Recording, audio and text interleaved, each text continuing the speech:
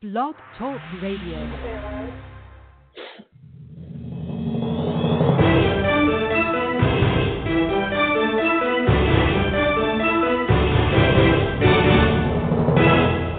This is Backroom Politics.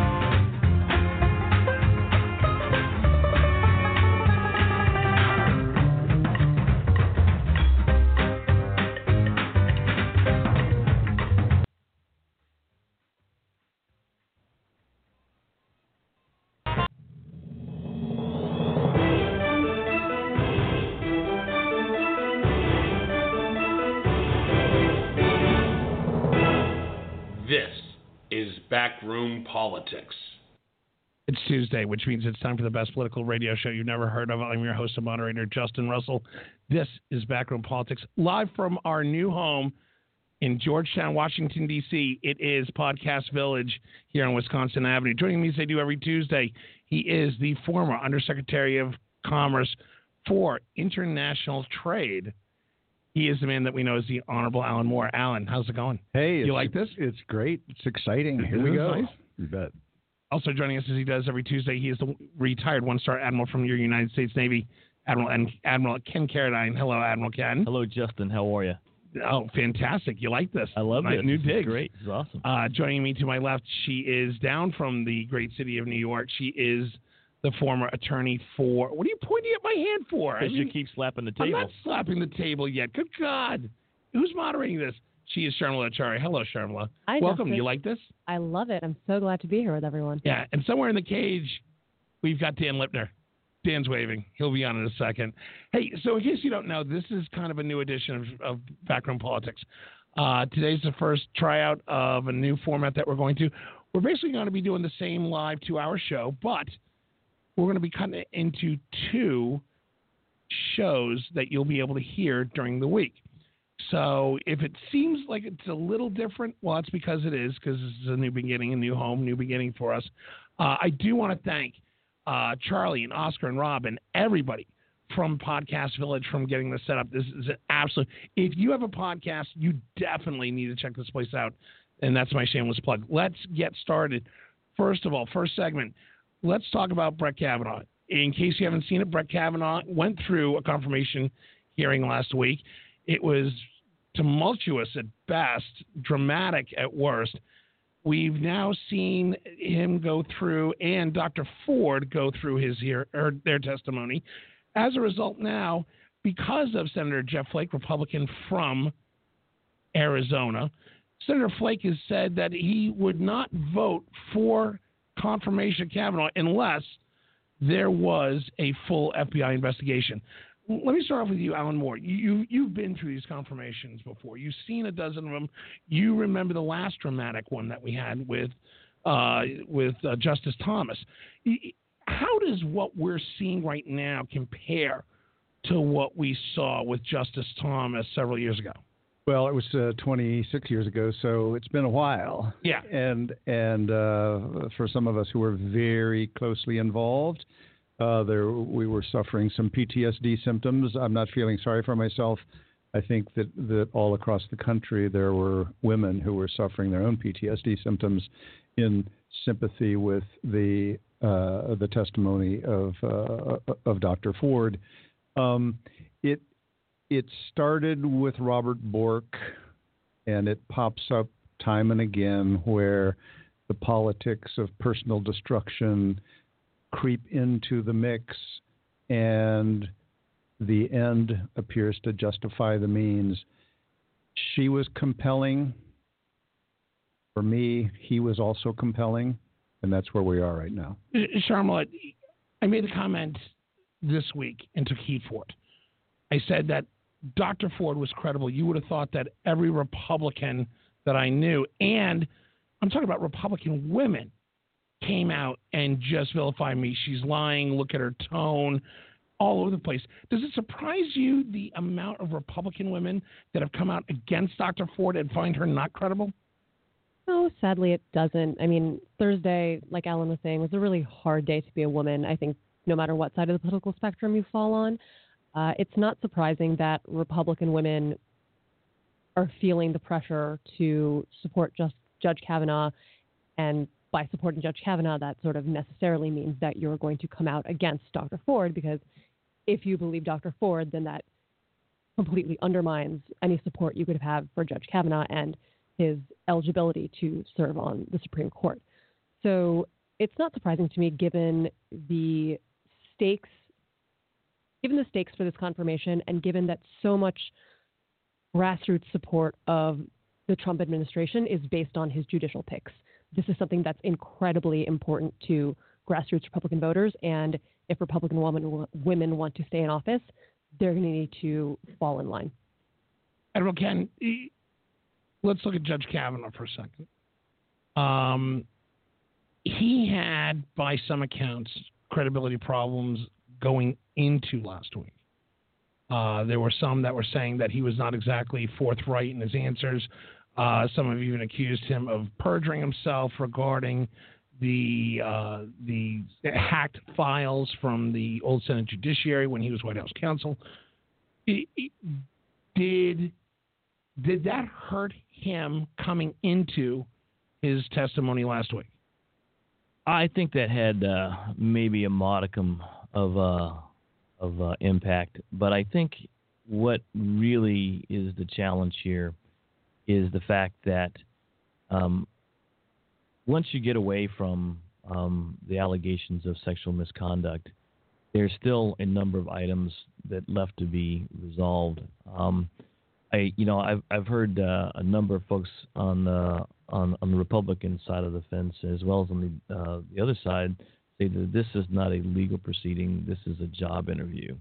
Well, having been a hiring manager once or twice in my life, it would be difficult for me to basically hire this person that have come out, and I know that the FBI is probably not going to look at the issues regarding drunken brawl behavior.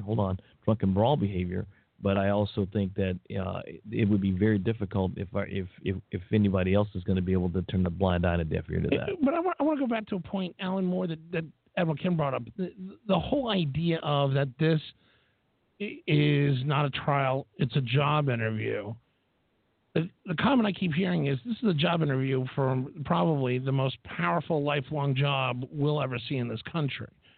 Are they being too hard on Judge Kavanaugh and his non-forthright, his failure to recollect, and was he justified in his emotion with the fact that this is the most important job interview you'll get? Yeah, I mean, we could spend a lot of time arguing whether this was a job interview. In some ways it was, but in some ways he'd already passed some really important elements of job interview prior to this. Was it a trial? Not in a legal sense, but ask him and you'll find out that this is a grotesque and horrible trial for him, his family, his parents, his wife, his daughters, his friends. So it's got elements of all of this. Half of the people in that room, or just under half, when he started, all but one or two had announced that they were going to oppose him before he testified in the first go-around for several days on his view of the law. There's much more at stake here. This isn't just, is he qualified for this job and will we vote for him? There is a massive movement across the country of people who do not want President Trump to fill the Kennedy slot with a highly conservative person, and they're using anything they can to do harm to him. And they found something credible, compelling, emotional, and we're going to spend a few more days and sort it out. No one knows how this is going to come out. Dan Lipner was just focusing on Dr. Ford.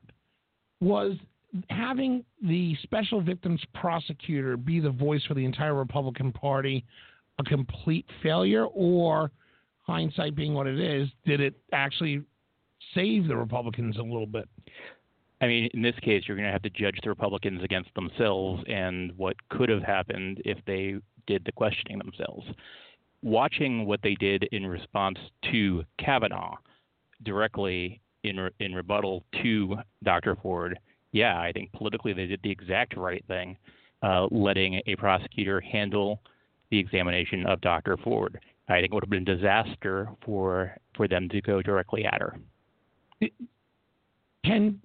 Going back to Judge Kavanaugh, looking back at it in hindsight, do you think he regrets now not having vetted that speech with anybody in the White House or even a close advisor, or just have anybody look at it at all? I don't think so. Why?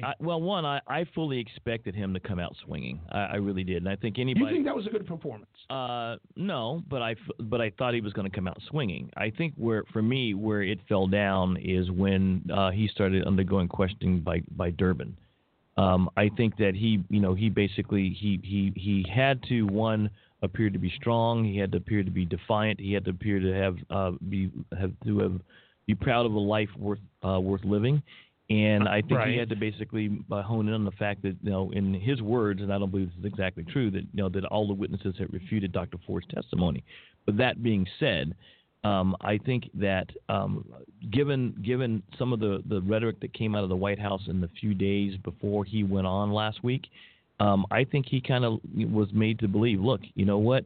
You need to save yourself, because based on some of the words that even the president said, the president's going to protect himself on this one, and he's leaving out for Ford to do what he needs to do to save himself. Bad performance by Ken. I'm sorry. Go ahead, Charlotte. Go ahead first. No, I totally agree with Ken. I think that you saw that fiery speech, and it came across as a one-man audience show. He really was. There were reports that President Trump was very disappointed in his 60 Minutes interview, where he thought that Judge Kavanaugh came off as milquetoast and weak. And so Judge Kavanaugh had this sort of second chance to really show that he could be angry, he could be Trumpian, he could be defiant and come out, like Ken said, guns blazing.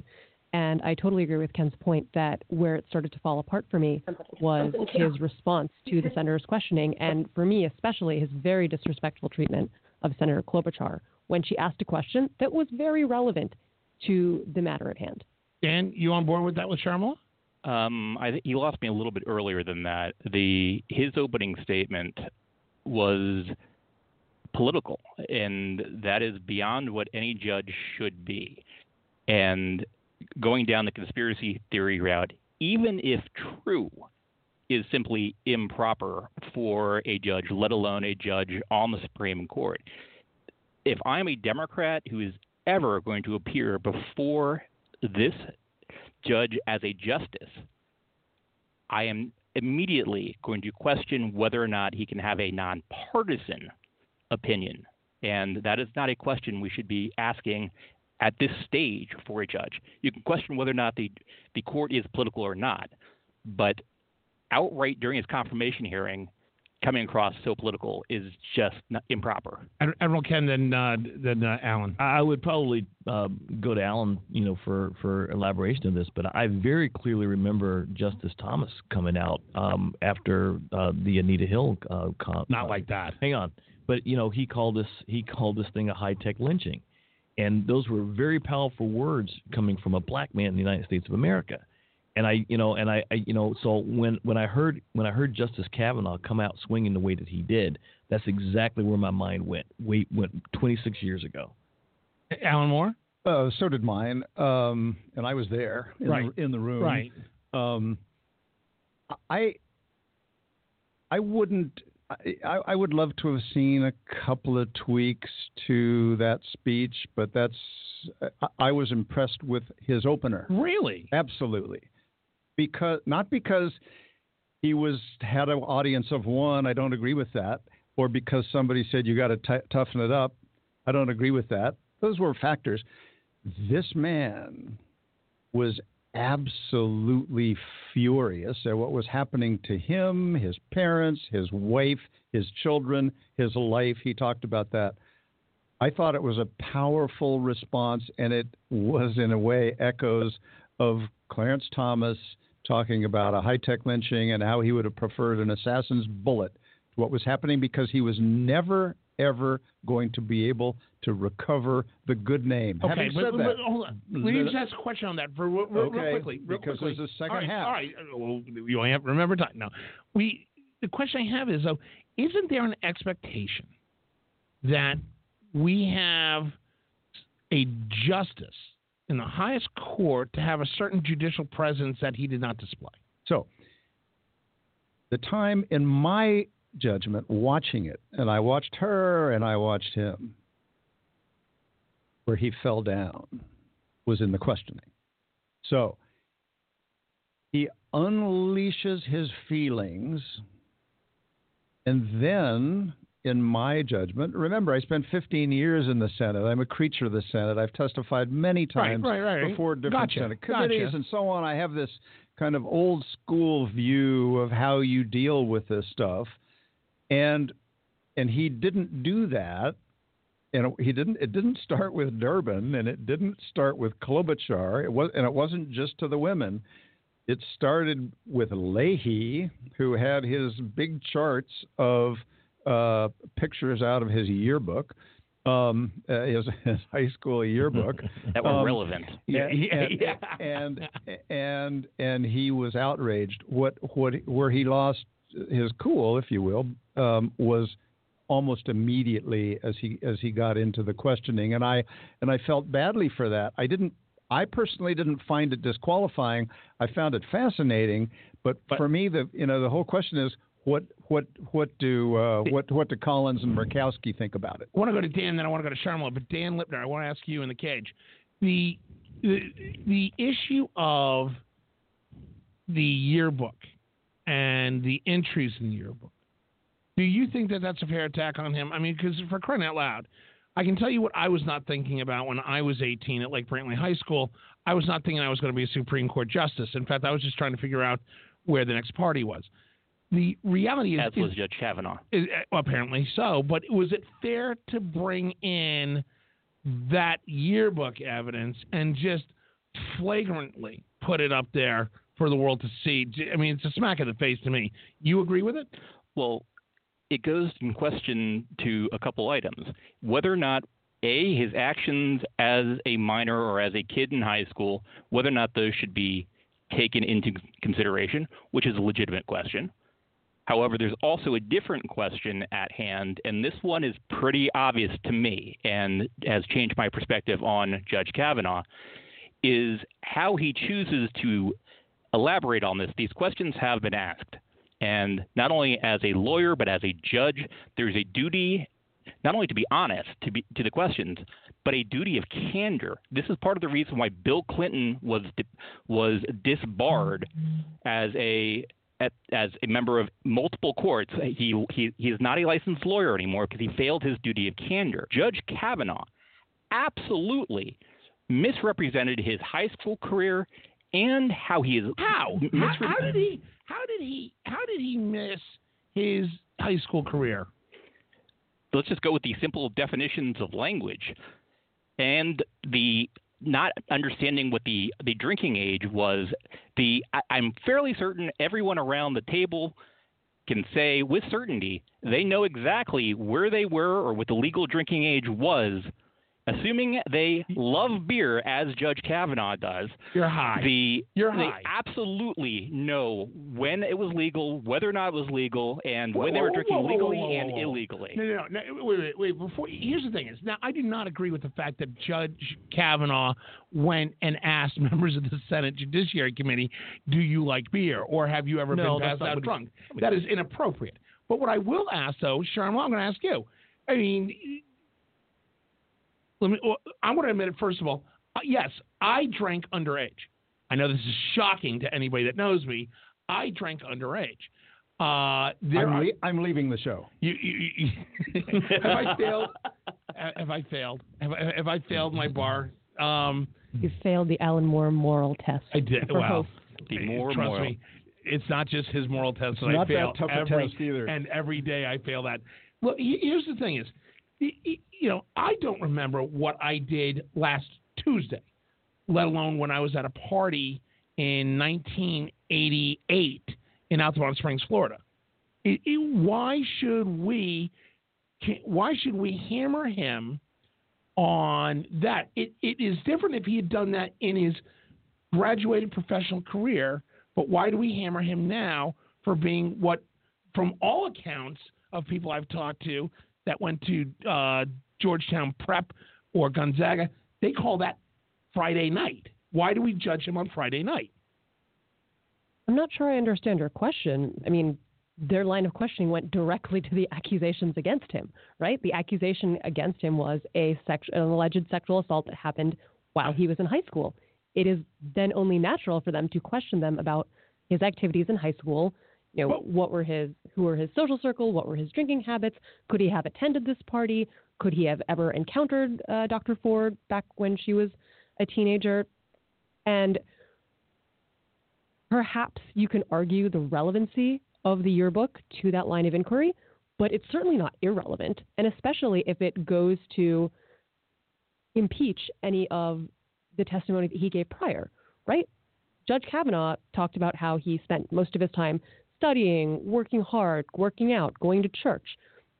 If his yearbook posts paint a different picture of him, then that speaks to his credibility and it speaks to his truthfulness under oath. If yearbook posts, right? if yearbook posts are evidence, I'll never get confirmed for squat. Right, but it's Justin, evidence the point if is you're that dishonest about what it means. Okay. exactly. All right. Hold on. Admiral Ken's having a freak out here. Hold on. That is it in a nutshell.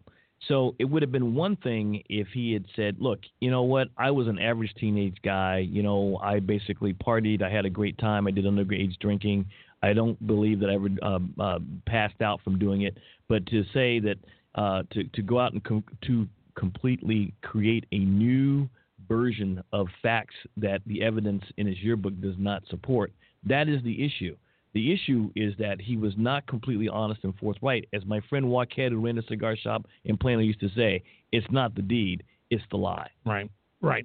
Alan Moore, real quickly, you want to close this out because we're going to take a break. We're going to come back to this in the next segment of the show. Yeah, understand. I think that as we said 2 weeks ago, and then last week again, he had a moment when her name first appeared, Dr. Ford's, to say, oh, my God, I can't believe I would have done that. I have no recollection of her. I do not believe I did that. But if by any chance I did, I can't tell you how sorry I am.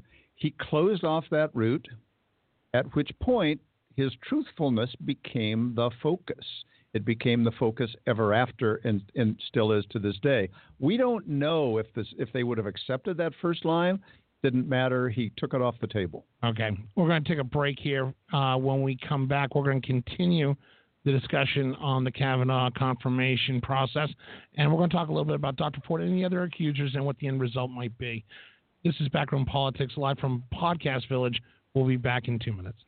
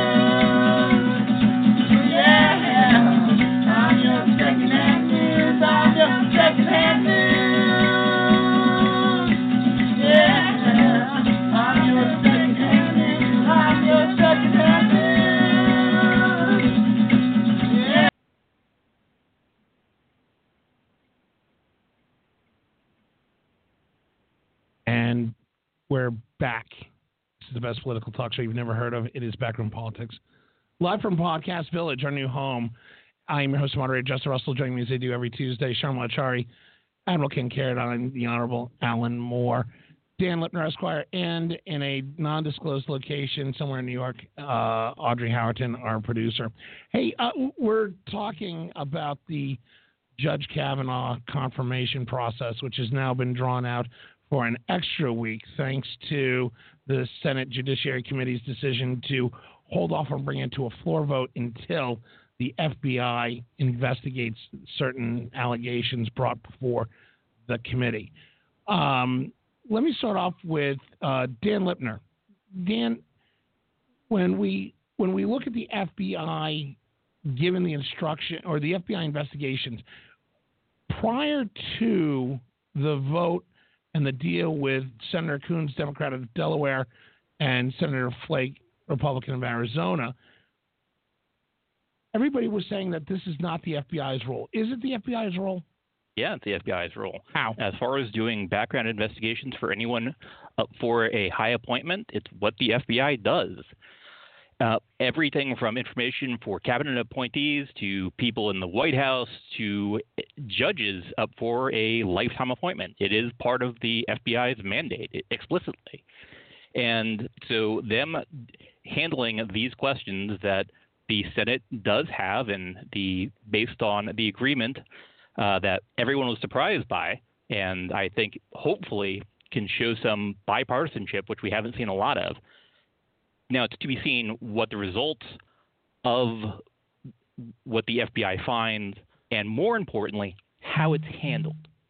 If Democrats and Republicans agree that what the FBI finds, if it absolutely clears Kavanaugh and says, while Dr. Ford's thoughts and we agree may have happened, it doesn't line up with the facts they discover, or alternatively, if the FBI actually finds material that lends significant credibility to not just Dr. Ford's accusations, but the other accusations that are out there, and questioning Judge Kavanaugh's veracity of any of the statements he's made, it absolutely matters, and how the Senate chooses to respond. That's the real question. Alan Moore, you agreeing? Well, absolutely. If there is something out there that can corroborate Dr. Ford's testimony, then that's the end. If there is something that corroborates Ms. Ramirez's accusations from Yale, it's all over for him. The people they're going to that the FBI is in the field looking at are people, as I understand it, who could bring some information to bear on those charges, and then the third charge, which seems less credible, but the FBI will be talking to Ms. Swetnick. NBC has spent some time with her, and seems unlikely. But you go into the field, you investigate, you learn what you can. There might be some fourth or fifth witness that is identified in the course of the FBI investigation that someone else has their own diary or memory. We'll see. My hunch is, and we talked about this last week, when I suggested I wasn't expecting the Flake-Coons deal. I was guessing at, on air, if I recall correctly, that watch out for the possibility that Collins and Murkowski will say, we want the FBI to go back in the field for a short period of time. Turned out it was Flake and Coons who did it. Those Senators Collins and Murkowski jumped aboard. So did Joe Manchin, from the Democrat from West Virginia, and Heidi Heitkamp from North Dakota, and they said, yes, let's go. I don't expect them to find anything that will make the real answer totally clear, but they might. You don't send somebody out because you know what the answer is going to be. You send them out.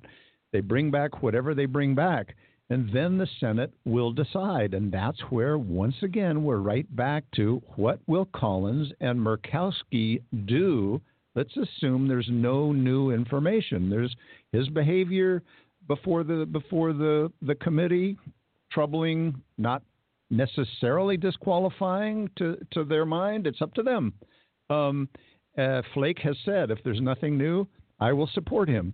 So this is still all about Collins and Murkowski being comfortable, and we don't know yet. We need to see whatever we're allowed to see of what the FBI finds, although there are people on that committee who, when they see it, who knows if they'll keep it confidential. It's about more than that. Hold on. I'll go to Charlotte, then you, Dan. And I think to Dan's point, the bigger danger, if I were on Judge Kavanaugh's team, I would think that the bigger danger is that the FBI doesn't necessarily find evidence that corroborates Dr. Ford's or Ms. Ramirez's claims, but they uncover something that undermines something that Judge Kavanaugh has said, particularly perhaps with respect to his drinking habits or, sort of unequivocal statements he made about, how much he drank or when he drank or who he drank with, that the FBI then finds contradicting testimony to. That, I think, is going to be a bigger danger to Judge Kavanaugh than actually fully corroborating these allegations because, as any prosecutor can tell you, it's already hard enough to prove any sort of, sexual assault crimes beyond a reasonable doubt. It's infinitely harder to do that 35 years after the fact. So I think Alan made a good point earlier that these hearings have not so much become about the accusations anymore. They've really become about Judge Kavanaugh's truthfulness and his credibility, and that's what's on the line here, and that's what's more dangerous for him. Dan Lipner. Well, but keep in mind, it's also not Judge Kavanaugh. And while politics is absolutely being played as far as the timing of how things happened, and this is directly to Alan, who frequently asked the question, what is this about a Republican war against women? The fact that so many Republican men dismissed out of hand Dr. Ford's accusations before she ever testified. What about the Republican women? The Republican women? That the Republican women? I don't recall any of the Republican women challenging Dr. Ford's statements outright the way, say, Orrin Hatch said. I think this young lady is mistaken. Well, wait. First of all, there's no Republican women on the Senate Judiciary. But we've heard several high-ranking Republican women come out and question Dr. Ford's recollection, Dr. Ford's accusations, and some have even come out and called her a liar. I need to see the quotes. Now, we're talking about Republican women in the Senate. I've seen people dance around wanting to take a position for the Republican women in the Senate. I have not seen any of the female Republican senators take an outright stance challenging Dr. Ford. I'd have to see the quote. Well, I think what you've seen, what Justin asked before, isn't so much the Republican women such as Joni Ernst or Cindy Hyde-Smith outright saying, well, I think Dr. Ford is lying. Right. But it's more a sort of statement that, I stand with Judge Kavanaugh and, these allegations are disturbing, but I believe him in his denials and I stand with him. And trusting the process, but not necessarily explicitly challenging. Right. Alan Moore. I was intrigued with the president's response because I think we were all wondering, so what's he going to say? Everybody's assuming that he will deny or trash or do something horribly inappropriate and embarrassing. And in fact, he said, as most Republicans, Dan picks out one or two who should have kept their mouths shut, but most Republicans, including those on the Judiciary Committee, said she was credible, she was compelling, obviously something horrible happened to her. I'm looking forward to hearing Kavanaugh. Or then after him, they said she made a very powerful, strong case, and so did he. And so that's, I think, where they are, and that's where the president was, to the surprise of many of us, because he said maybe something will come out. And now after the FBI, he said, let him talk to whomever. We'll see. Let's see what happens. It was much more measured a presidential response than we were expecting, even as he was defending Kavanaugh and congratulating him on a tough statement. That's fair. Admiral Ken. True up until last night's rally in Tennessee, where he basically made the comment that the Democrats are playing a game, that they're trashing a good man, and then as late as today, he makes a comment that it's a dangerous time for young men in America because you can be accused of anything and you're guilty until you're proven innocent. Which, oh, by the way, is I think, and it's part and parcel some of the double speak that we've heard from the White House. Well, he's been throwing that mantra around. Here's the surprising thing, and I've talked to a couple of people in the administration, in the White House, who have said that relatively they've been shocked that President Trump has been as what's the right word to use? Muted. Measured is a good word. What would you use? It's a muted. No, please. Trump and muted in the really. Relatively speaking. No. For him, being measured is being mute. Yeah, yes, thank you. Thank you very much for that. As measured as he is, they are surprised by that, which, quite frankly, so am I.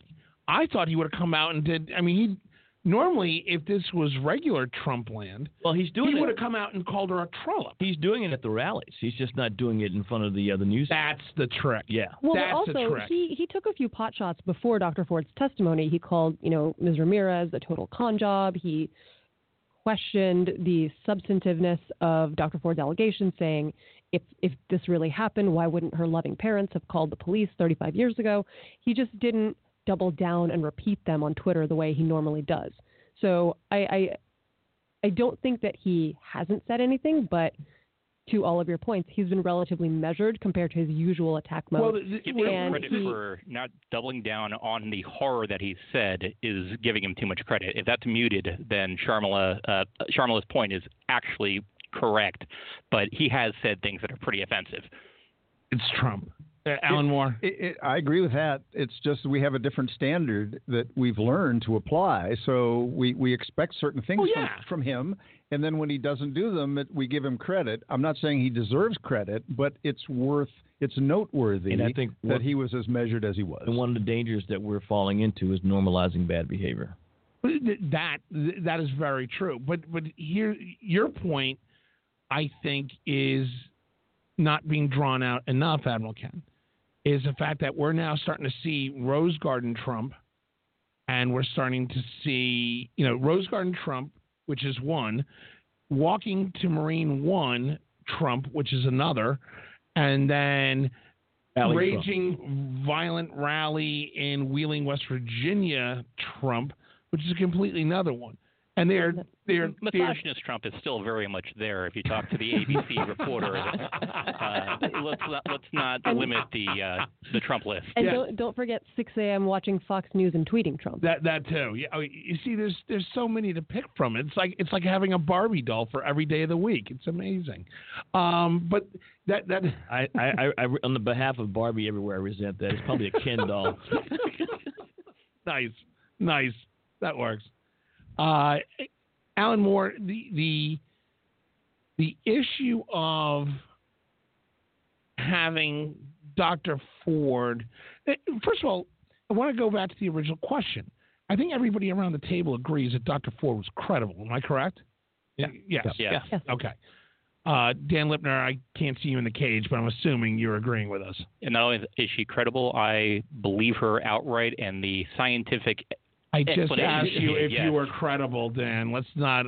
Anyway, the fact is, I think we all agree that she was credible. The issue is, what surprised me was, and what I've heard some people say is, how is it that Judge Kavanaugh could break down emotionally, and she, recalling all this in probably the highest stress situation she's ever been in, other than the accusation situation, how is it that she kept it together and did not show or showed limited emotion? Sharmila, I'll go to you first, and then. Wow. I'm bringing up discussion points that people are talking about. Because Fair if enough. you look at social media. That to me of an incredibly sexist double standard, because had she broken down crying, she would have been immediately dismissed as too emotional, too non-credible, and just, this whole thing would have been over. So I do think part of it she was screwed from the beginning, whether she was in it or not? I mean, partially, yes. Whether she cried or not, she was going to get cut down. Right, and Dr. Ford said it herself in her opening statement, saying that, the reason I brought this up back in June or July before Judge Kavanaugh was nominated, the reason I wanted to keep myself anonymous was because I did not want to throw myself in front of a train that was already going to where it was going. And yet that was the situation she found herself in. I think partially, if you want to, I'm no psychoanalyst in any way, shape, or form, but I think part of the reason she was probably able to keep it together was the fact that she's been holding on to this, thinking about this since June. She already kind of went through this in therapy. That's part of the public record back in 2012 with her therapist, really reliving this for the first time. And so perhaps part of it's already processed. And I think it was quite obvious that she came in prepared, right? Whether she went over it with her lawyers, whether she went over this with her family, her friends, whomever, she came in prepared, catch her off guard. They didn't, trip her up in any way. She came in prepared. She knew what she knew, and she knew what she didn't remember. And so that was the end of it. Admiral Ken. I'll just add on that she's been dealing with this crap for 30 years. She's found a way. She's found a way, I think, to maybe, if not completely, partially compartmentalize it. And everything that Sharmila just said, I think she was able to come into that hearing, do what she needed to do, and walk away from it. Alan? I agree with what they have said, and let's not pretend that she was not emotional. She was very emotional, but her reputation was not under attack. She's going to come out of here changed in terms of people know who she is. There will be people who hate her. There will be a lot more people who love her and embrace her. In the case of Kavanaugh, and I think it's just it's a false equivalency. This man's life, livelihood, reputation, relationship with family and friends is never going to be the same, and it is under attack. And for him to be emotional was, for me, for him to show his humanness and to show all that was at stake. I didn't approve, as I said, of how he handled himself in all of that, but gosh.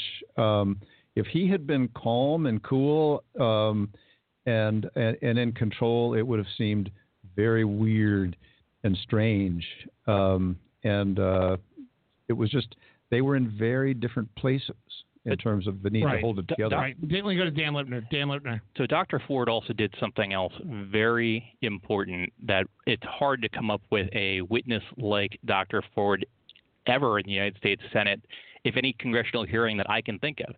She was both testifying as her own witness to the events and as an expert in psychology. When she was explaining how memories are formed and that kind of trauma, I personally was taken aback and actually to check, and she was right. The way she explained it, she was educating not only the members of the Senate, but everyone watching. And based on what we know of how much America was watching this, victims of this kind of violence or this kind of attack, it lends veracity to their claims because of what they remember. And the detail that she said about she remembered the thinking that she might die, would be accidentally killed, and being laughed at as they stumbled down the hallway, or the laughing as they stumbled down the hallway. That was some incredible statements, and so both of her as a witness and as an expert simultaneously was an amazing thing. Yeah, but here's the question here's the question I have, and Sharmila, I want to go to you. And please, this is where moderating gets difficult because I'm bringing up stuff that we see in social media and even in discussion here around D.C. The fact that she was looking at it almost as her own psychological case study. There are some in town that believe that she was too busy psychoanalyzing herself that she may have misjudged or misrecalled or misrecollected, and the fact that she was giving out so much, as they say, psychobabble, took away from her credibility as a victim and almost neutralized it a little. Is that even remotely fair? I think that argument makes zero sense, to be frank. I think that, anyone who's experienced a trauma, whether or not it's of a sexual nature but anyone who's experienced a trauma spends the rest of their life, the rest of their life processing it, right? And to Ken's point, she's been living with this for 30 plus years. She's had a lot of time to sit with it, process it, think about how it's really affected her in not only sort of the arc of her life, but just in the way she lives her life day to day, right? And that's something, as someone who's been to therapy, that's something you also discuss in therapy is, how these formative events affect you. And so I think it's completely natural that she would have a much sort of more macro view as to this event and how it's shaped her. And then I think that anyone who's worked in a profession for over 30 years is naturally going to slip into that mode when they're talking to anyone about anything related to that. If we were talking about international trade, I'm sure Ellen would come in with tons of facts and, very minutia and things that we might say like, oh, well, he's really, going into the weeds, but it's because he's studied this and he's lived it for so many years. It's sort of hard not to do that. Alan Moore? Yeah, Sharma was right. Justin, if I were you, I'd just run from that line of questioning because I don't think it's going to help you to accuse her of psychobabble. What is interesting with her, there were a couple of things that came out. One of the things with a witness like this, she I think had some preparation, don't know. She's obviously a grown-up. She's a teacher. She's articulate. She was emotional. She's reliving some painful stuff, but some things emerged that were interesting.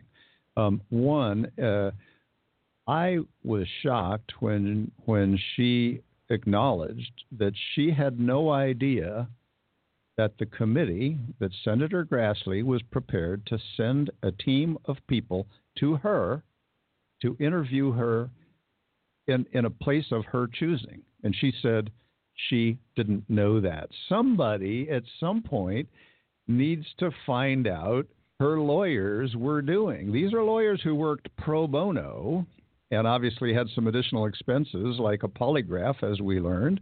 There really is a huge number of people out there. There's a GoFundMe site where lots of money is coming in to pay for her security.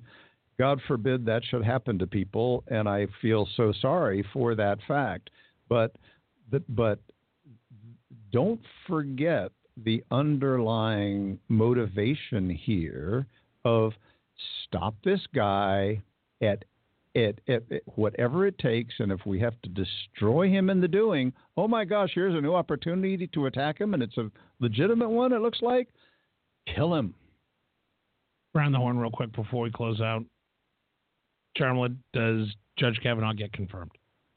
If for whatever reason the Trump administration does not withdraw him, then yes. Admiral Ken? I concur with Sharma.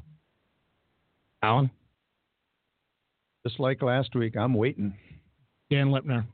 I'm leaning toward Alan, but I think the answer is no. I don't think he gets confirmed. There we go. All right. Sharma, Admiral Ken, Alan, Dan, thank you very much. Always good discussion. This is the best political talk show you've never heard of. It is Backroom Politics Live from Podcast Village. He's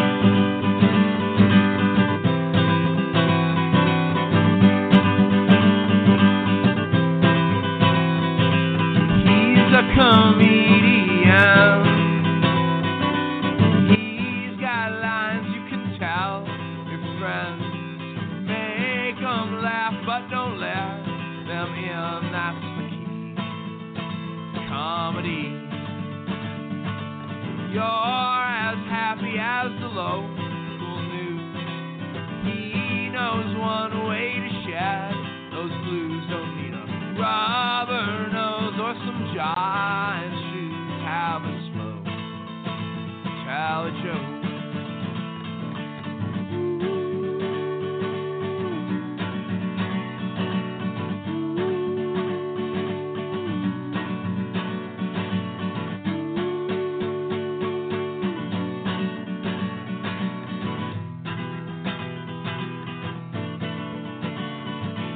Went down to the ocean without a guide.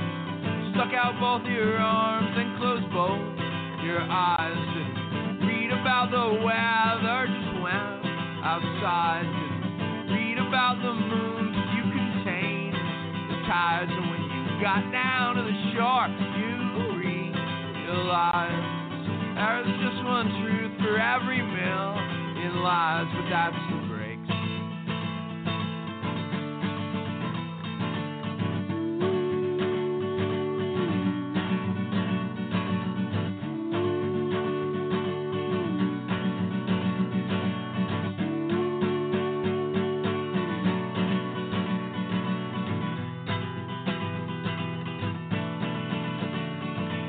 When you get home and watch the local news, and you're too tired to take off your shoes, and you can't figure out how you got this bruise, and what good is the future that you won't see through? you. Well, there's a man on a stage looking out for you, but his punchlines only fall on a certain few, and that's the breaks.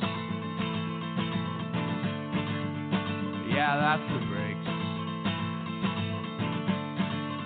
Oh, that's all the breaks.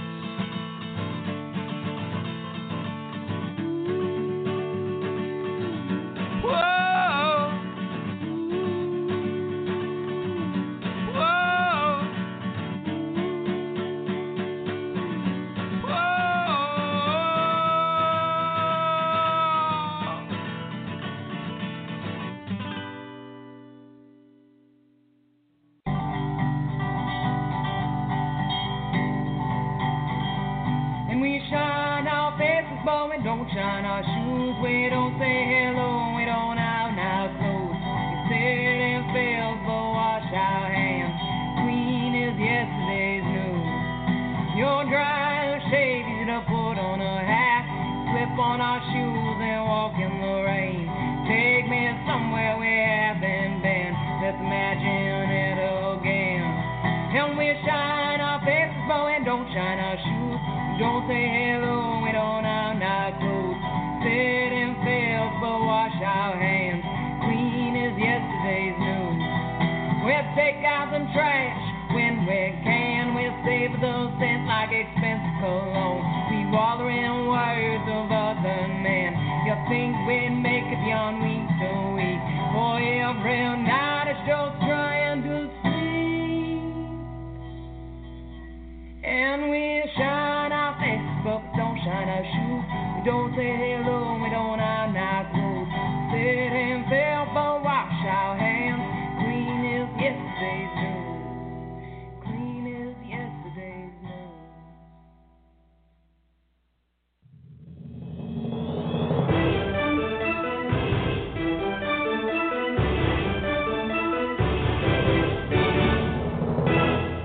This is Backroom Politics. And we're back. This is Backroom Politics, the best political talk show you've never heard of, live from Podcast Village, our new home. Joining us as they do every show, Dan Littner, Esquire. Daniel, how do you like it? I like it. It's definitely a different environment, though no cigars. Unfortunate. I know. Wow, it's a healthier mantra that we do. Former Undersecretary of Commerce for International Trade, Alan Moore. Alan, you liking this so far? It's feeling good. It is. Well, this is going to be awesome. Go ahead, do it. I want to see if you pull this off. He's opening a can of soda. This is going to be awesome if he can pull this off. And he did. Look at that. Good job. Somewhere out in the Hendersphere, in the back rooms of our engineering studio, is Admiral Ken Carradine. Admiral Ken. Hello, Justin. Hello. How do you like it back there? It's dark and scary. It should be. Joining a special guest today for this segment. He is the former financial security advisor to the president we know as Barack Obama. He's now a partner at Wilkie Farrell. He is our good friend, David Mortlock.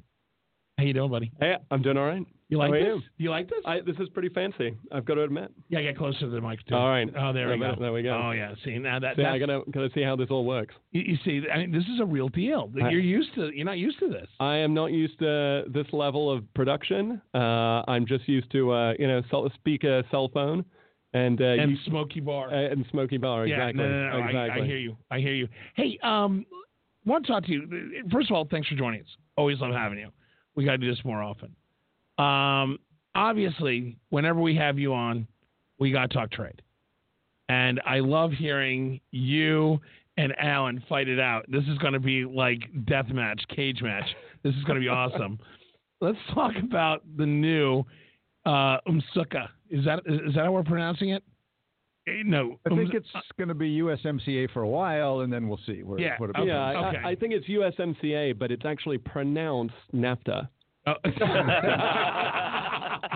However, the UMSUCA, I think you just coined the perfect political slogan for it come November. What is that? UMSUCA? Yes. UMSUCA. So let's talk about USMCA. the U.S.-Mexican-Canada agreement. You made a joke about it's pronounced NAFTA.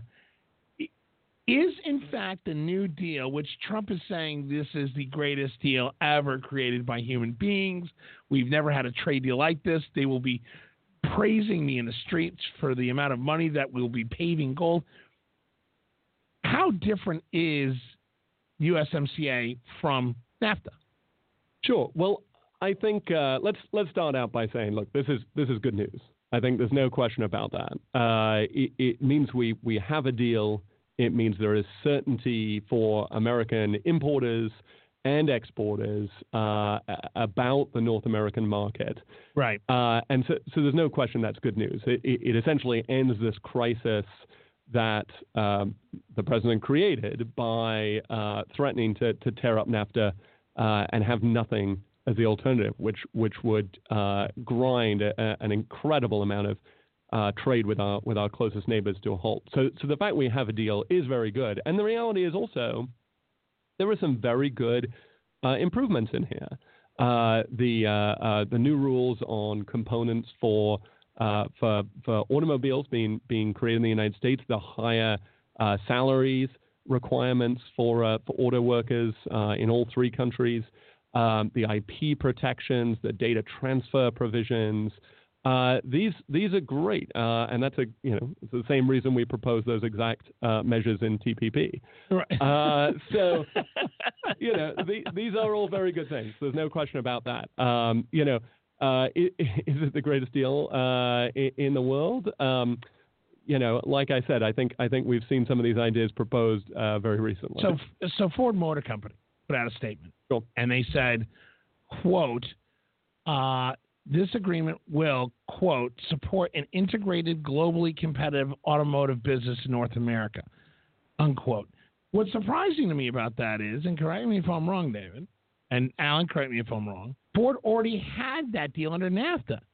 Why are they applauding this so much differently than the original agreement that they had? Alan? Well, two reasons. One, as David said, there's a deal. We've dodged a bullet.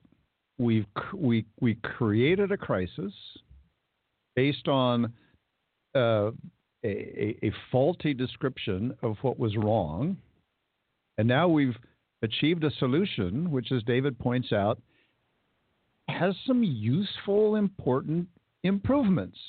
Now, he says you pronounce it NAFTA, which is a legitimate way to look at it. I say let's pronounce it NAFTPP, because as David also pointed out, there's some things in this agreement that were part of the Trans-Pacific Partnership, the TPP, that not only, I'll remind everyone, not only President Trump withdrew from, but Hillary Clinton, after having called it the gold standard, also trashed during the campaign. So it wasn't just Trump who put distance. But the fact of the matter is there's some good stuff in TPP that's now in this new agreement. But I heard one expert say this is like 25% better than before. I think it's maybe 10 to 15% better than before. But what's really important that's better than before is certainty. The stock market likes it. Ford Motors says, oh, my God, we have avoided this possible disaster. This is all good.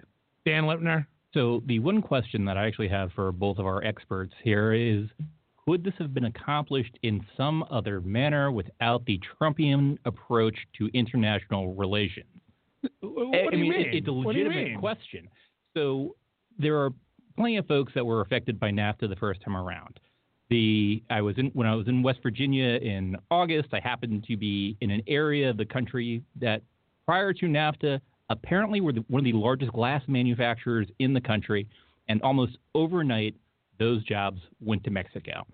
And the gentleman that was explaining this to me was actually a glass blower, and he was a third generation, went into some real detail there, things that I had never known. And almost overnight, this entire area of the country that was known for making glass stemware in particular, those jobs vanished. And he wasn't angry about it. He said, the Mexicans make good stuff. And kudos to them for being able to enter the market and compete, and they could compete for a lower price, and that's why those jobs moved. Right. But in this case, with the Trump just come in, break everything, throw every tariff, insult foreign leaders, is that really the only way to get anything done? And more importantly, did we achieve anything as far as educating folks on what the issues are on trade, as far as the speed at which changes occur? Right. Let me paraphrase this, Dan. Look, Trump made a campaign promise he was going to tear up at NAFTA. To me, looking at the agreement and looking at NAFTA back and forth, basically all he did was just put a new name on this with a couple of exceptions. The labor price or the labor rate goes up. There's only a slight tweak in the percentage of automotive components that can be built outside of North America. Basically, this is just Trump tearing up what was a good deal that just needed a little bit of tweaking and throwing it away, creating his own deal, air quotes, and saying, look what I've done. See, I made a campaign promise. This is a campaign promise. This is smoke and mirrors. Am I wrong on that, David? No, look, are we, to speak for Alan here, I think we are extremely relieved that we have a deal. We're glad we have this deal. Is this it's the same deal. Right. Is this a validation of Trump's trade policy? Absolutely not. It is not, because the problem here is, if you're going to look, let's look at what he's doing across the board on steel and aluminum, the 232 tariffs, on China, on 301 tariffs, on TPP, on NAFTA. Everything he's torn down, he's managed to salvage one of them. And this goes beyond just trade, right? We're looking at Iran. We're looking at the Paris Agreement. The problem with plain chicken is that North Korea, right? The problem with plain chicken is that every now and then you've got to be willing to drive off the cliff and let one go. And that does work in New York real estate. You lose a project, great, you move on to the next one. It does not work in maintaining international order and U.S. security. Alan? No, I basically agree. I don't say one person said they just put a new cover page on NAFTA, and they didn't. This is more than that. Were there other ways to get there? Absolutely. Would we have gotten exactly to this place by this period of time? We will never know. There's no way to know that. But have we done significant damage to our relationship with Mexico and, more to the point, Canada? We don't know. Probably, but many of us didn't. That didn't do the damage. Shutting them at UNGA was damage. Many of us didn't expect to get here with what we now have. So let's acknowledge that although it was ugly and messy and felt a lot like a condo salesman who's trashing the competitor's building, those condos across the street are the worst things in the history of the world. And then he went over and remodeled them a little bit, and they suddenly became the best condos in the world. This is classic President Trump over-exaggeration of how bad something is and how good something is that he's achieved. But having said that, he said he was going to toss NAFTA and redo it. And it happened. Is this a victory? Is this a victory? This is a huge victory. Did you see what Chuck Schumer said, for God's sake? Yeah. Chuck Schumer gave him credit for having a victory. That's true. If Chuck Schumer can call it a victory, it is a massive victory. Did you see what the stock market's reaction was? And that's not because they're so excited about the new opportunities. It's that they're so pleased that this self-generated crisis seems to have passed, and now we can turn to the other self-generated crises that are still floating around out there. The Chuck Schumer point should be addressed just momentarily. The intellectual sincerity, since Chuck Schumer did say he voted against NAFTA the first time around and wanted improvements. He got improvements and was giving a president who he's not a fan of credit for it. That is not something that we've seen from the other party along the way. So intellectual sincerity should be noted. All right. Admiral Ken, could we have done this without damaging the relationships that we have with Mexico City and Ottawa. Could another president have done it without damaging those relationships? Probably, and that's happened in the past. But I think David hit on a very important point. The president is going through his checklist of trying to fulfill the campaign promises that he's made. But by doing that, he's tearing down things and saying, "Hey, look at what I built out of this mess that I made in the first place." This is classic Trump behavior, and I think we should all be relieved that there is one, a deal, that two, this is not going to be the first domino that's going to fall to create a worldwide economic crisis. Go ahead, Alan, real quick. I just want to add one little side piece to this. Apparently, Jared Kushner, the much maligned son-in-law of the president, was very involved in all of this and developed some relationships, both with a couple of people close to the Prime Minister of Canada, as well as senior members of the Mexican government, and came in these late days, to hold things together. So let's give him a little bit of credit for this thing that we're not sure how great a deal it is, but we know it's better than it's better than the old NAFTA, and it's really good to have this tense, ugly mess pushed aside. David, here's the question, though. Trump pushed the USMCA as his reasoning behind being so hard line was the fact that he wanted to do this for the American worker. The funny thing about it is he's getting all the support from big business, Ford Motor Company, from all kinds of other manufacturers. The AFL-CIO trade policy specialist came out today and said, quote, "The bottom line is that we simply do not have enough information at this time to whether the deal is in the economic interest of the United States. On labor, despite progress, more work remains to be done." To me, that doesn't sound like a glowing endorsement from the people that this is supposed to help, that being labor. Yeah, I think that's a really good point, right? I mean, look, if you go back and if we went back right now and collected all of Donald Trump's tweets on NAFTA and took a look at them and how vitriolic they were about how bad NAFTA was, how many billions of dollars, how many jobs, how many millions of jobs we lost because of NAFTA. The hyperbolic rhetoric about how bad this deal is. There is no matching up the fixes, which we've just discussed, with the problems that he described. Yeah, no, that's absolutely right. As far and the union speaking up on this in particular. So of note, these steel tariffs that are out there, U.S. steel workers are talking about striking right now, even though these tariffs have clearly helped the steel industry. The steel workers have not reaped any of those benefits yet. Similarly, the U.S. workers have not reaped a whole lot of benefit from the tax cuts. This is a Trumpian approach to things, saying, I'm going to solve all the problems. See, look at this.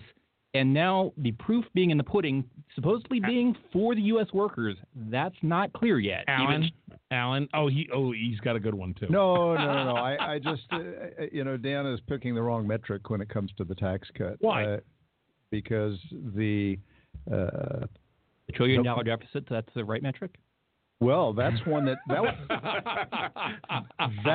would be a relevant metric if anybody cared, and if interest rates started to go through the roof, which many of us think at some point they by necessity have to. No, but by virtue of the fact that the corporate part of the tax cut, which not anybody cares or remembers, I did support, even though I didn't like the individual side. Has made a huge difference in the behavior of companies across America in increasing investment, increasing dividends, and watching stock prices go up. Stock buybacks. As the market goes up, investors feel better. Public consumer confidence is up. Unemployment is down.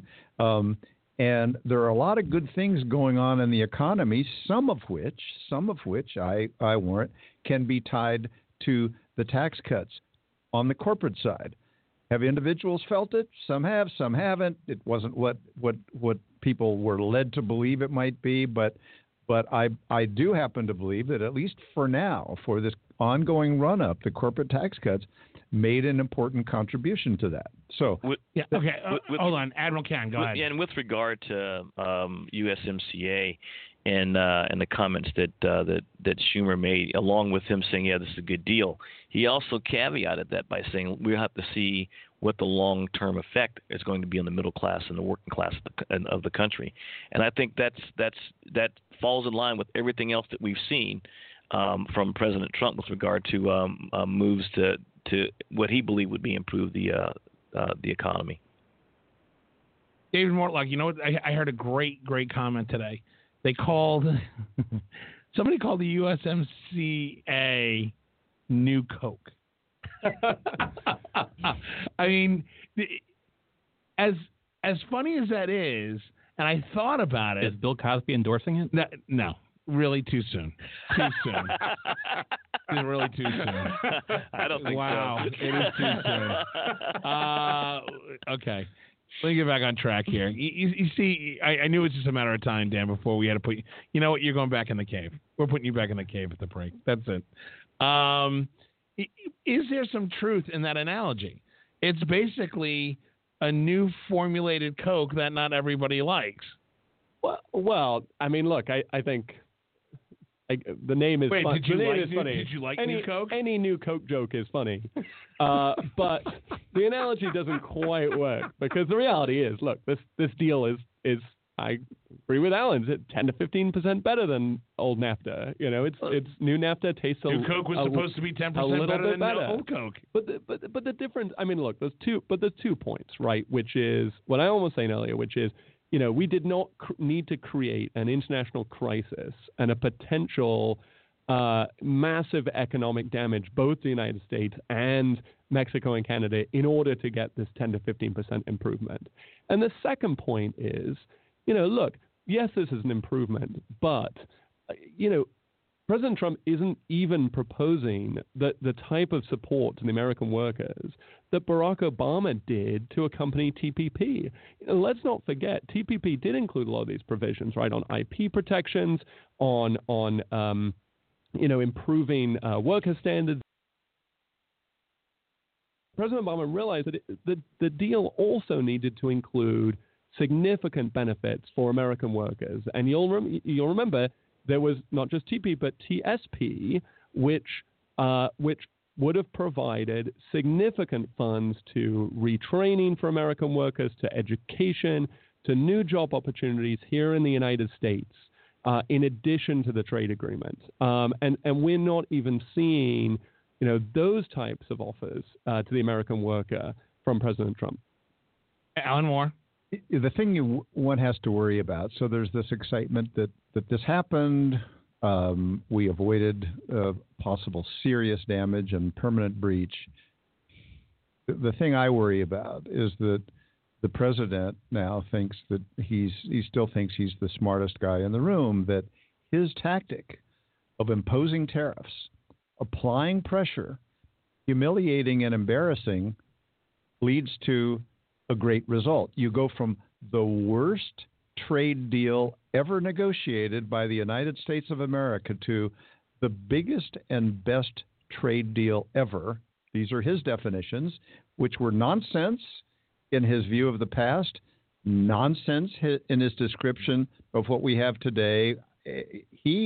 I fear he might even believe it, and I fear that if he does, to whatever level he believes it, he's validating in his own mind his tactics, his instincts, his notion of how to do things, and so my big fear about the new NAFTA is that it may embolden the president to do other stupid crazy things stuff that may start a trade war with China that may backfire. China continue. You mean? I mean, China was always a bigger problem. China was the place where he needed to focus, not on NAFTA. You can tweak NAFTA to Dan's point where there are other ways to get this done.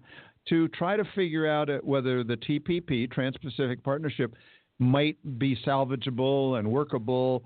He didn't need the side fights with Europe. What he needed was allies to take on China. He needed the Asians and the Europeans and North Americans to work together to figure out what to do with China. Well, that brings up a good point, though, Alan. And I want to ask David this question. You know, we know about the deal that we've struck with the Japanese. We know the deal we've struck with the South Koreans.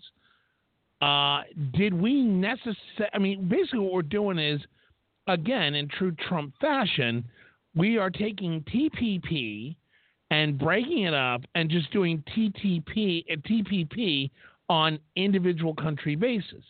We basically took TPP, put it on the table in front of South Korea and said, sign this, and it's a bilateral agreement. Do the same with China. I mean, the same with Japan. Are we convoluting these trade agreements so much that in the larger global economy, we're going to be the ones that are going to lose out? Look, I think that level of nuance on the approach, on the substance of the trade agreements that we are reaching with other countries or attempting to reach, it is appears to be completely lost on the president. And I think, that's an excellent question following Alan's point, which is I think this validates the president's only strategy, which is brinksmanship. And the actual is it brinksmanship or is it just showmanship? Brinksmanship gives the impression that actually that there's something truly being long-term accomplished. Look, it's both. It's absolutely both, right? It's brinksmanship and it's showmanship. And I think, one thing we got to keep in mind is the president has had a certain, let's say, small number of consistent views over his lifetime. And one of those has been trade and this zero-sum approach to trade. If another country is selling us more than we're selling them, that's a problem. No matter if our economy is more sophisticated, has higher paying jobs, is service-oriented. So the substance is being lost a very narrow view of what makes the United States a quote, winner. So that is part of it, and that's where the brinksmanship comes from. But I think, oddly enough, what we saw today was a slight overlap with another one of the president's traits, which is wanting the president to look good. And I think, the comparisons we're making to other deals on tearing it up and then trying to come in with a marginal improvement. The other traders want to look good, and that's what we've seen with North Korea, right? Let's take the same deal that North Korea has offered us over and over again, and call it a success. And I think that's what we saw today. With a silver lining that we got a slightly better deal. We avoided disaster. Okay. Alan, more than Dan, then Admiral Ken, we got closed out. Yeah, the one other silver lining, I referenced earlier the fact that apparently Jared Kushner was involved here. Now, what that means is he can be helpful, but also he's learning. He's learning stuff. He's learning stuff, and he and Bob Lighthizer worked quite closely on this. Sometimes it was good guy, bad guy, and what that means for me is that Jared Kushner, who's getting this education on the job, was involved in this stuff up close. He knows a lot more about trade agreements than he ever did before. Apparently played a useful role. He is one of the few people, he and his wife, who still apparently have both the confidence and the ear of the president. So for me, that there's possible positives in all of that. Dan Lerner? Yeah, I think the net negative on this is the takeaway that not only the president took for believing this is the greatest thing since sliced bread, but also what the rest of the American public is going to take away from this. There are some serious issues as far as American trade and how it affects U.S. workers. Economists were misjudged how quickly, and this is the retraining U.S. workers, it doesn't turn as quickly as people thought it could. And not being able to get that through, the importance of what happens to an economy that is changing rapidly, even beyond trade, the U.S. workers that are being displaced by technology. That is a real issue, but none of that is being discussed. Right. And the president's takeaway is going to dampen that conversation. Admiral Ken? I'm a proud graduate of the Alan Moore School of International Trade, and as well as the Alan Moore School of Economics. And I think in 1820... That better or worse than the Trump School? Much better. Trump University, but better. Yeah, it's a lot cheaper. It's a lot cheaper. And nobody's suing Alan for his school. Exactly. Yeah. And I think it's going to be about 18 to 24 months to find whether we're going to find out whether this really is the great deal that everybody thinks it's going to be. David? Look, we'll take small wins. We'll take avoiding disaster. In this world, that seems a pretty great way to end a day. No U.S. jobs are going to be created from this. Wow. Not a one. Really? You want to bet on that? Yes. You sure? Absolutely. All right. We'll talk about that offline because we don't want to talk about betting online. This is the best political talk show you've never heard of. It is Backroom Politics. I'm your host and moderator, Justin Russell. We will be back in 3 minutes. Stay with us. He's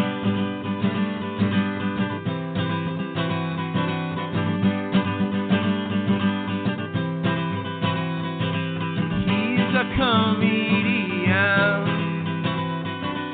He's got lines you can tell your friends. Make them laugh, but don't let them in. That's the key. Comedy. You're as happy as the local news. He knows one way to shed those blues. Don't need a rubber nose or some giant shoes. Have a smoke, tell a joke.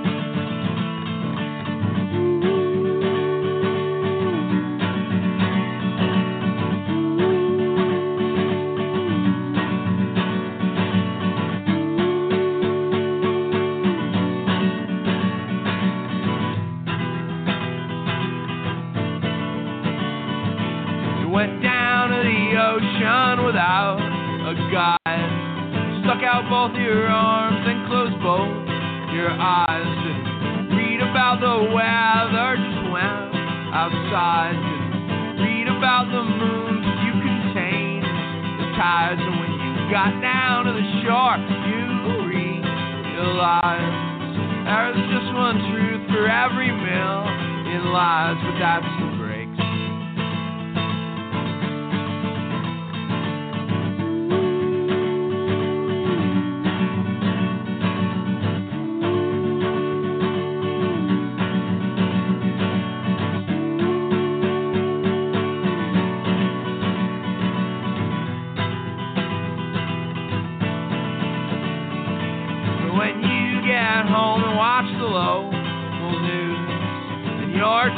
Tired to take off your shoes, and you can't figure out how you got this bruise. And what good is the future that you won't see through? Well, there's a man on a stage looking out for you, but his punchlines only fall on a certain few, and that's the breaks. Yeah, that's the breaks. Oh, that's all right.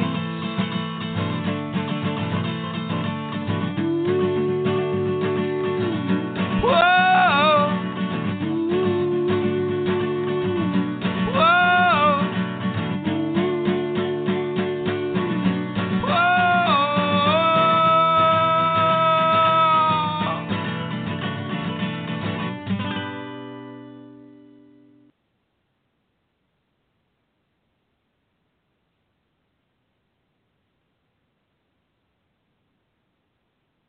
Are we back?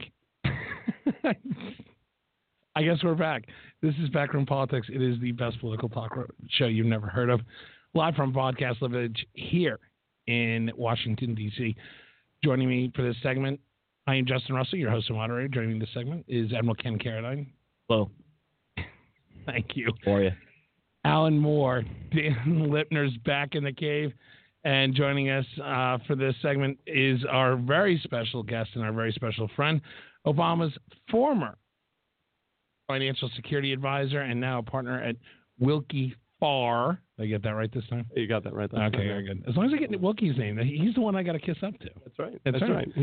He hasn't been around for a while, but But this is David Mortlock talking, though. Anyway, hey, let's talk about a couple of things real quick, and just to kind of recap what's been going on in politics over the past week. I mean, Alan, you want to talk about Rod Rosenstein? I mean, this drama just won't go away. What's going to happen here? He will last until the new year. You think? I do. And I think that sometime in the new year, probably the first quarter, both Sessions and Rosenstein will be gone.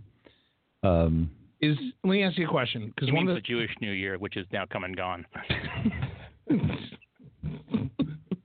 Really, Dan? Really? You couldn't let that one go, could you? Here's a question for everybody.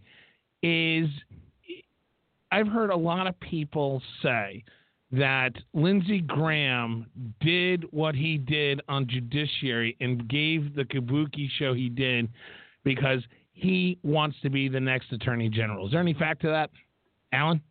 Nope. Why? He can be the next Attorney General if he wants to. He can probably be the next Secretary of Defense if he really wants to. I'm well aware of those suggestions and so on. What I saw in Lindsey Graham, who I know a little bit, is a man who was furious at this organized effort to destroy a person who Graham knows pretty well. A number of these guys know quite well in the name of Brett Kavanaugh, and he was furious about it, and he showed his fury. But this was not for an audience of one? Not for an audience of one. Nope. This was for an audience of his colleagues in the United States Senate, for the president, for Republicans back in South Carolina. Yeah. He had many audiences here, but not least of all, his colleagues sitting in that room. He was so angry at this. Admiral Ken, you're shaking your head. I will agree with 1/5 of what Alan just said. His audience were his potential voters in South Carolina. Well, he's up for re-election. He does not want to. He doesn't have a race. He doesn't have a race. He is. You know what? He spent a good part of the president's time in office working with John McCain, who I think was his conscience. John McCain's gone now, and he's got to worry about the next fight. David, do you think that this show that Lindsey Graham put on this week was for an audience of one or a tryout for Attorney General? Well, I think I'm going to give him a little bit of credit in that I think he truly believed what he was saying. But the rest I don't think deserves any credit, which is I think the reason he believed it is he finds it truly outrageous, right, that a man of privilege and accomplishment could be taken down by something he did when he was 17, which I think is pretty horrific to every woman, every person who has been affected by an assault like that for decades, right, and live with the consequences. And I think Lindsey Graham doesn't think Brett Kavanaugh should have to. Yeah. Oh, go ahead. I think that it's a little unfair to Lindsey Graham. Lindsey Graham has been an interesting character for quite a while. First time he came on my radar was during the Clinton impeachment, and he actually voted against a few articles of impeachment, and he was one of the managers of the impeachment trial before the Senate. So Lindsey Graham is a more interesting character. That said, I'm shocked that there is politics taking place here in Washington. Of course, he was not just playing toward his constituents in South Carolina, but he was also playing toward Donald Trump, and I suspect he would very much like to be the next Attorney General or the next Secretary of Defense, and I'd actually be glad to take him as the next AG because he's much better than Sessions. Yeah, well, that's not fair.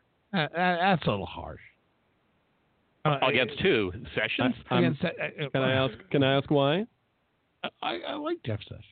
Jeff, not you. Why, Dan? Why do you think? I'm taking over Justin's job here? Yeah, that's okay. Please feel free. Yeah, Dan. Why would Lindsey Graham be better than Jeff Sessions? It is hard for me to imagine Lindsey Graham, based on what I've seen of how he's handled his own politics, being as much of a knuckle dragger on the social issues that Jeff Sessions has been as far as rolling back protections that the Department of Justice does. It's hard for me to believe Lindsey Graham would do the same thing. We're not calling you a tree hugger. Why do you have to call him a knuckle dragger? Well, the fact that Jeff Sessions' knuckles drag on the ground. All right, we're going to stop it there. We're going to stop it there. It'd be really difficult for the folks over at SNL to find somebody to play Lindsey Graham. Okay. He wasn't making a value. He wasn't making a value judgment. He was just making a physical observation. That's all. Okay. Did you hear what I said? No, yeah, and we're gonna let that go too. Come on. No, we're gonna let that go. Dan's was funny. David Mortlock, one of the things that nobody's talking about. Here's the problem that we have with this show: is there is so much news to talk about. We cannot cover all the stuff we need to talk about. Are we going to a third hour? No, I can't afford a third hour. You got to see. You can barely afford the two. Anyway, we can't talk about it. But the one piece of news that got swept under the carpet was the fact that, amazingly, we avoided a government shutdown and a budget crisis leading up to. I mean, we literally went through September 30th. Into the weekend and October 1st, and we didn't have a budget crisis. Why is that news? Well, I mean, look. Well, you rephrase that. Yeah. Should that have been news? There's not enough hours in the day to read all of it. But I think, look, I mean, it's good news. It's good news in that, you know, there are still people in Washington that are actually getting down to the job of governing. And, you know, some of these people are, in my view, also supporting some pretty atrocious policies. But, you know, a lot of them, the muscle memory kicks in. They realize they're actually here to do a job.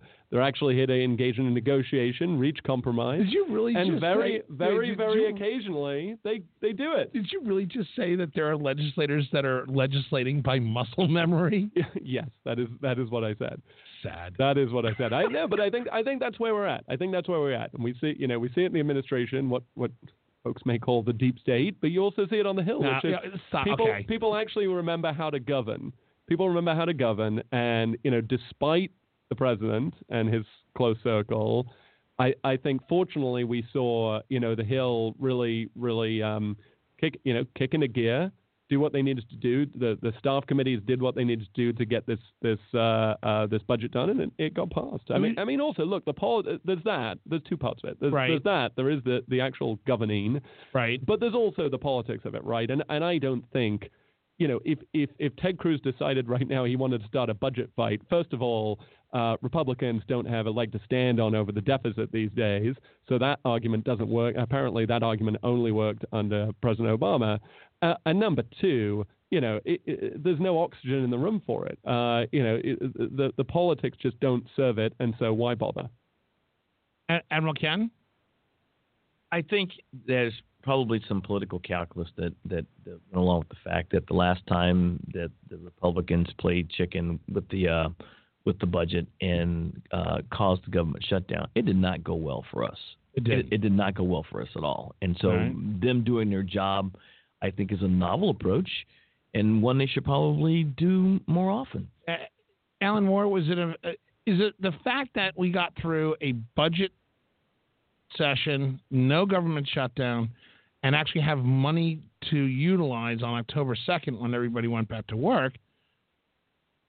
Is it not news because the media is just kind of like, well, you guys did your job, we're not going to cover it, or are we just so tone deaf? No, it's not news because of Judge Kavanaugh. That has dominated the news cycle for the last couple of weeks, and there was no room for anything else. Barely was there room for the new trade agreement with Mexico and Canada, which was a pretty big deal. The market was paying attention to it, and the stock market, and reacted to it. There just wasn't any space for any other issue. Having said that, this was a big deal, and in the what you have is House Republicans who put their these are spending bills, put their stuff together. The Senate, you can't do it with one party. The Senate, you have to have buy-in from the Republicans and Democrats. There was buy-in from early on. This was a high priority by the Republicans to show that the party could govern.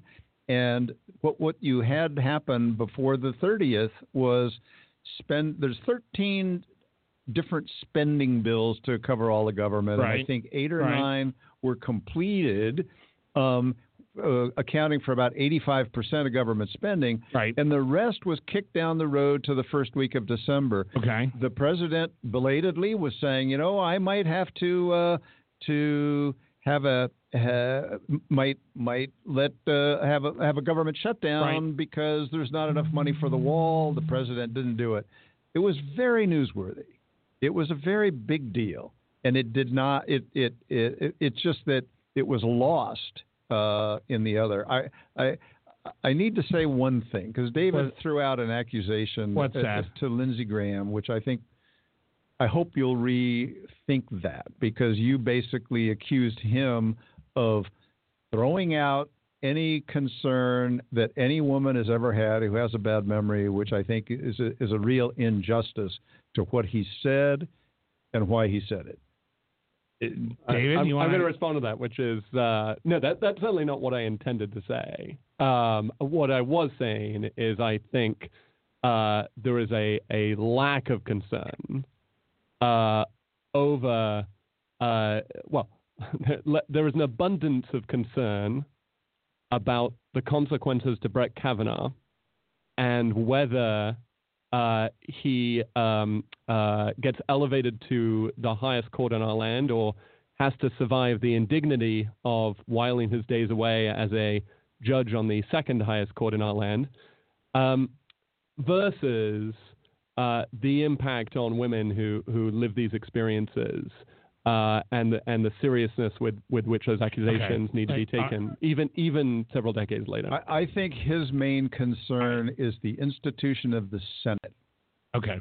That's a bridge too far. That said, I do have the going back to the budget question that we were initially at. Thank you, Dan. I didn't want to have to throw the hammer down.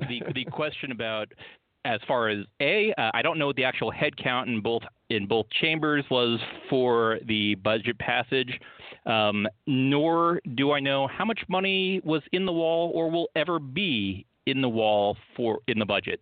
And I don't think the president's ever getting that money for any wall ever. And the threat seems to just float out there consistently for this president. And to have a temper tantrum that, I might do this. I really might do this. And the brinksmanship that never comes. Admiral Ken, you look like you're about to have a stroke. What's up? I'm confused. Why? I thought Mexico was paying for the wall. I think that was in the SUCTA trade agreement. That's part of the new trade deal. Yeah. Oh, that's where the suck part comes in, right? Oh, good God. Yeah, that's why we're the best political talk show you've never heard of, folks. Dan Lipner, what did we miss this week in the news with all the Kavanaugh stuff? What didn't we miss this week from all the Kavanaugh stuff? What news got by us that we should really be talking about instead of all Kavanaugh all the time? I don't know. I was paying attention to all Kavanaugh all the time. Okay, I'll come back to you. Admiral Ken. So military intervention in the South China Sea is something we keep an eye on. USS Decatur, a destroyer, that's right, was approached within 45 yards by a Chinese ship, and they were threatening our ability to safely navigate around the Spratly Islands. The Chinese are saying that the Spratlys belong to them, but the U.S. The international courts, there are about 5 or 10 different countries, including the U.S. and China, who've laid claim to that territory. So I think this bears watching, and kudos to the CO and the crew of the Decatur for showing an amazing amount of restraint. Right. I would love to see their rules of engagement, but I never will because they're classified. And again, because there is so much that we've just covered since just on Kavanaugh and everything we've talked about, David brought up the fact we forgot about talking about the UN General Assembly. Number one, was Were they laughing at Trump or laughing with Trump? Admiral Ken. At. Go ahead, Alan. I think we covered this last week. They were definitely laughing at him. Okay, just making sure. But because of his worldview, he's absolutely, totally convinced they were laughing with him. We did not cover this last week. Who would laugh at him? Seriously. We did cover it last week. That's the funny thing about it is, Dan Lipner, were they laughing at him or with him? Absolutely laughing at him. Okay, so what? I know your answer, but go ahead, David Mortlock. I'm going to make a slightly tangential point, which is, I mean, I think, look, we also... When have we ever been slightly tangential? Exactly, never. I have one more thing to say about Lindsey Graham. No, I don't. No, that's done. I will put you in the cave. All right, fair enough. All right. So, no, look, I'm going to make a point about last week. Look, that video was quite astonishing of the world laughing while Donald Trump spoke. I've never seen that. I've never seen that happen in my 46 years of watching UNGA speeches by presidents. Because it hasn't. It hasn't. But look, I want to go to fact checker. Alan, do you recall that ever happening before when a president has addressed a UN General Assembly? It's a little outside of my area of expertise, but I don't have a clue that anything like that would ever occur. I think the answer is no. So during the Clinton Lewinsky controversy, I happened to be on active duty in the Navy and was in the South China Sea. I'm getting to the point. Okay. And so that was the last time I saw a foreign national laugh out loud at the U.S. and especially in the personage of the presidency. But as far as many, as he addresses the UN General Assembly, totally unprecedented and sad. It is sad. It is sad. And look, it's bad for the United States. But I think you've got to look beneath the hood here and realize that it's not just a spectacle of a viral video. The substance of it is that U.S. influence is in the world in order to achieve our security and promote our values is at a new low. And I want to provide one example of that. I mean, there are many examples from last week from the General Assembly of that. But one example I found truly astonishing was, look, we're all about to see the Iran sanctions that were eased as a result of the nuclear deal go back into effect. Right. But one thing that happened last week that really was under the radar, I think, in the news was the fact that the Europeans held a meeting at UNGA, and they announced, together with the Iranians, the establishment of a special payment vehicle to pay for goods and services between Europe and Iran, and to avoid U.S. sanctions. Do you think the White House knows this? Because that to me would have just set Trump on fire. I did mention that. Al Jazeera reported it last week. I mentioned that on the show last week. I guarantee you, POTUS is not watching Al Jazeera English. I could be wrong. Yeah, I think the POTUS wonders who this guy Al is. Exactly. What? Fake news. He's not saying nice things about it. But no, the point I was going to make is it is. I mean, look, it is it's not. I'm gonna this is for the Europeans. It's not going to work, right? Because the way the sanctions are structured. But to have Europe stand up at the UN General Assembly and announce a plan to actively evade U.S. law, exactly, is incredible. Alan, real quick, last 30 seconds. Yeah, no, I agree with that. I wanted to say one thing that I've been meaning to mention it for a couple of weeks, and it was a presidential decision just a few weeks ago regarding refugee resettlement numbers, and everybody knows here that I've been doing refugee-related work for 35 years, and have powerful feelings about it and feelings about who refugees are, why they come here, why it's important that the U.S. take refugees in. Sometimes they're people who helped us in foreign places. Sometimes it's to set a good example for other countries where refugees end up having to go. And we had gotten the number up to 85,000 at the end of the Obama administration. Right. Trump came in, lowered it to 50, I think, and he dropped it to 30. This is horrific. This is an embarrassment. This is a deep misunderstanding of the importance of refugees, who they are, and I just wanted to call out this under the radar, but really cruel and contrary to U.S. interests decision made by the president. Interesting. By the way, anytime anytime the president wants to give an 86-minute long presser, hit record. That is must-see TV. And in a couple of weeks, guess who's going to be joining us for a show? Mr. Kurd.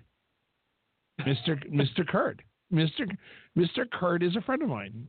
Rahim Rashidi is a friend of mine. He is the bureau chief for Kurdistan 24 News here in Washington. He is the one that President called Mr. Kurd. Mr. Kurd wants to come on the show with us. I'm feeling like he's a celebrity. We should do this. What do you think, Alan? You're kind of the voice of reason. I mean, don't you want to meet Mr. Kurd? I do. We just need to be in a position to pull the plug if we need to. Why? It's Mr. Kurd. If we need to. Pull the plug on what? On him if we don't like what he says. We're censoring Kurdish media. Bring him in. I don't know anything about the guy. We can use a trap door. I don't know, a switch. We need Mr. Kurd and Mr. Way both on the show.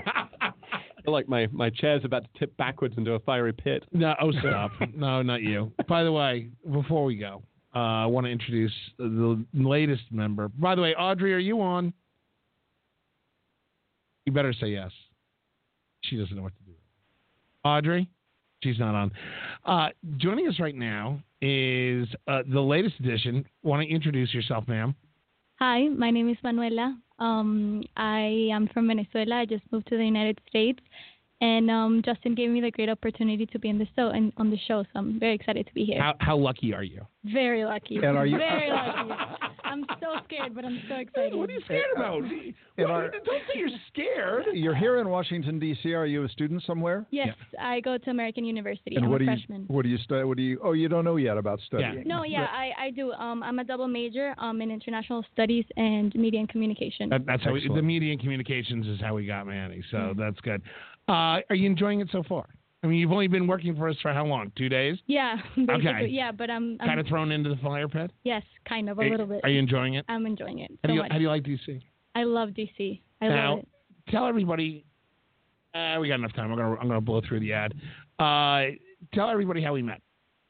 So Justin came to give a talk on my government class at AU. And he was talking about how he thought that our electorate was a little bit lazy and they are not responsible on how they're governed. And I said, hold on. We have an inherently lazy, stupid, misinformed electorate that takes no personal responsibility in how they're governed. Is that it? Yes, that's exactly it. The hosts do not necessarily reflect the opinions of everyone else. Present company excluded. Yeah. So anyway. I basically made a comment because since I'm from Venezuela and the political situation over there is very harsh and it's very unstable.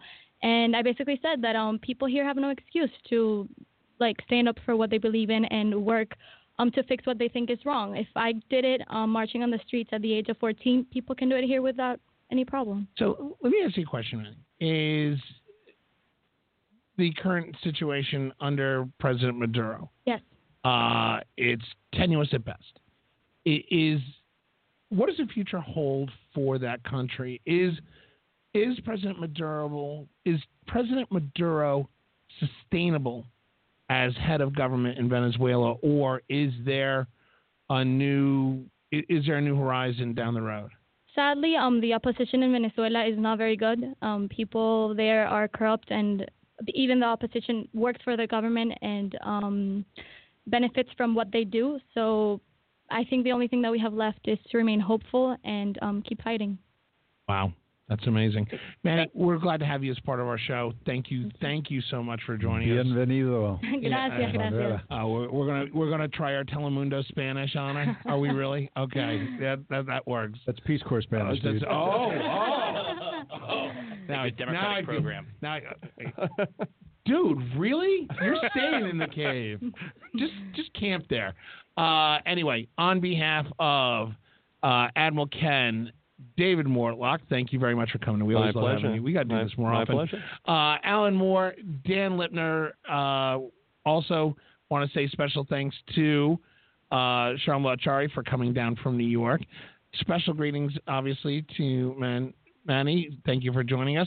You can follow us on Twitter, which, by the way, I have to announce, today is the first day that we are being broadcast live. Are you ready for this? We're being broadcast live on Twitter. We have now officially started broadcasting Backroom Politics on Twitter. So I don't even think Alex Jones can say that. I heard Twitter is a thing now. Twitter is kind of a thing. Maybe the president will start listening to us now. You know what? Maybe. If I start hashtag, Manuel, you are to hashtag. Every time you post our show, you are to hashtag and put at the real Donald Trump and at White House. You got that? I got that. Okay, done. Special thank Admiral Ken for coming up from Florida for today's special show. Special thanks to, I got time, Rob, thank you very much for all that you do. Our engineer back there in the cave. And just do not hesitate. Smack the living crap out of Dan Lipner if you have to. Oscar, thank you very much for sticking around. And Charlie, thank you very much. Also, Deb Chandler, you know who you are. Thank you very much for making this happen. We will be back next week live from Podcast Village here in Georgetown, Washington, D.C. for the best political talk show you've never heard of. I'm your host and moderator, Justin Russell. I will see you next Tuesday. By the way, you can follow us on Twitter at Backroom Politic, where we broadcast live. You can also follow us on our Facebook page, Facebook.com/Backroom Politics Radio. And you can follow us on Instagram. We're going to get that cleaned up, I promise, Deb. Instagram at Backroom Politics. And, of course, you can also follow us on our website. All of this is on our website, backroompolitics.org. With that, have a great week, America. Stay involved, and thanks for joining us. We'll see you next Tuesday.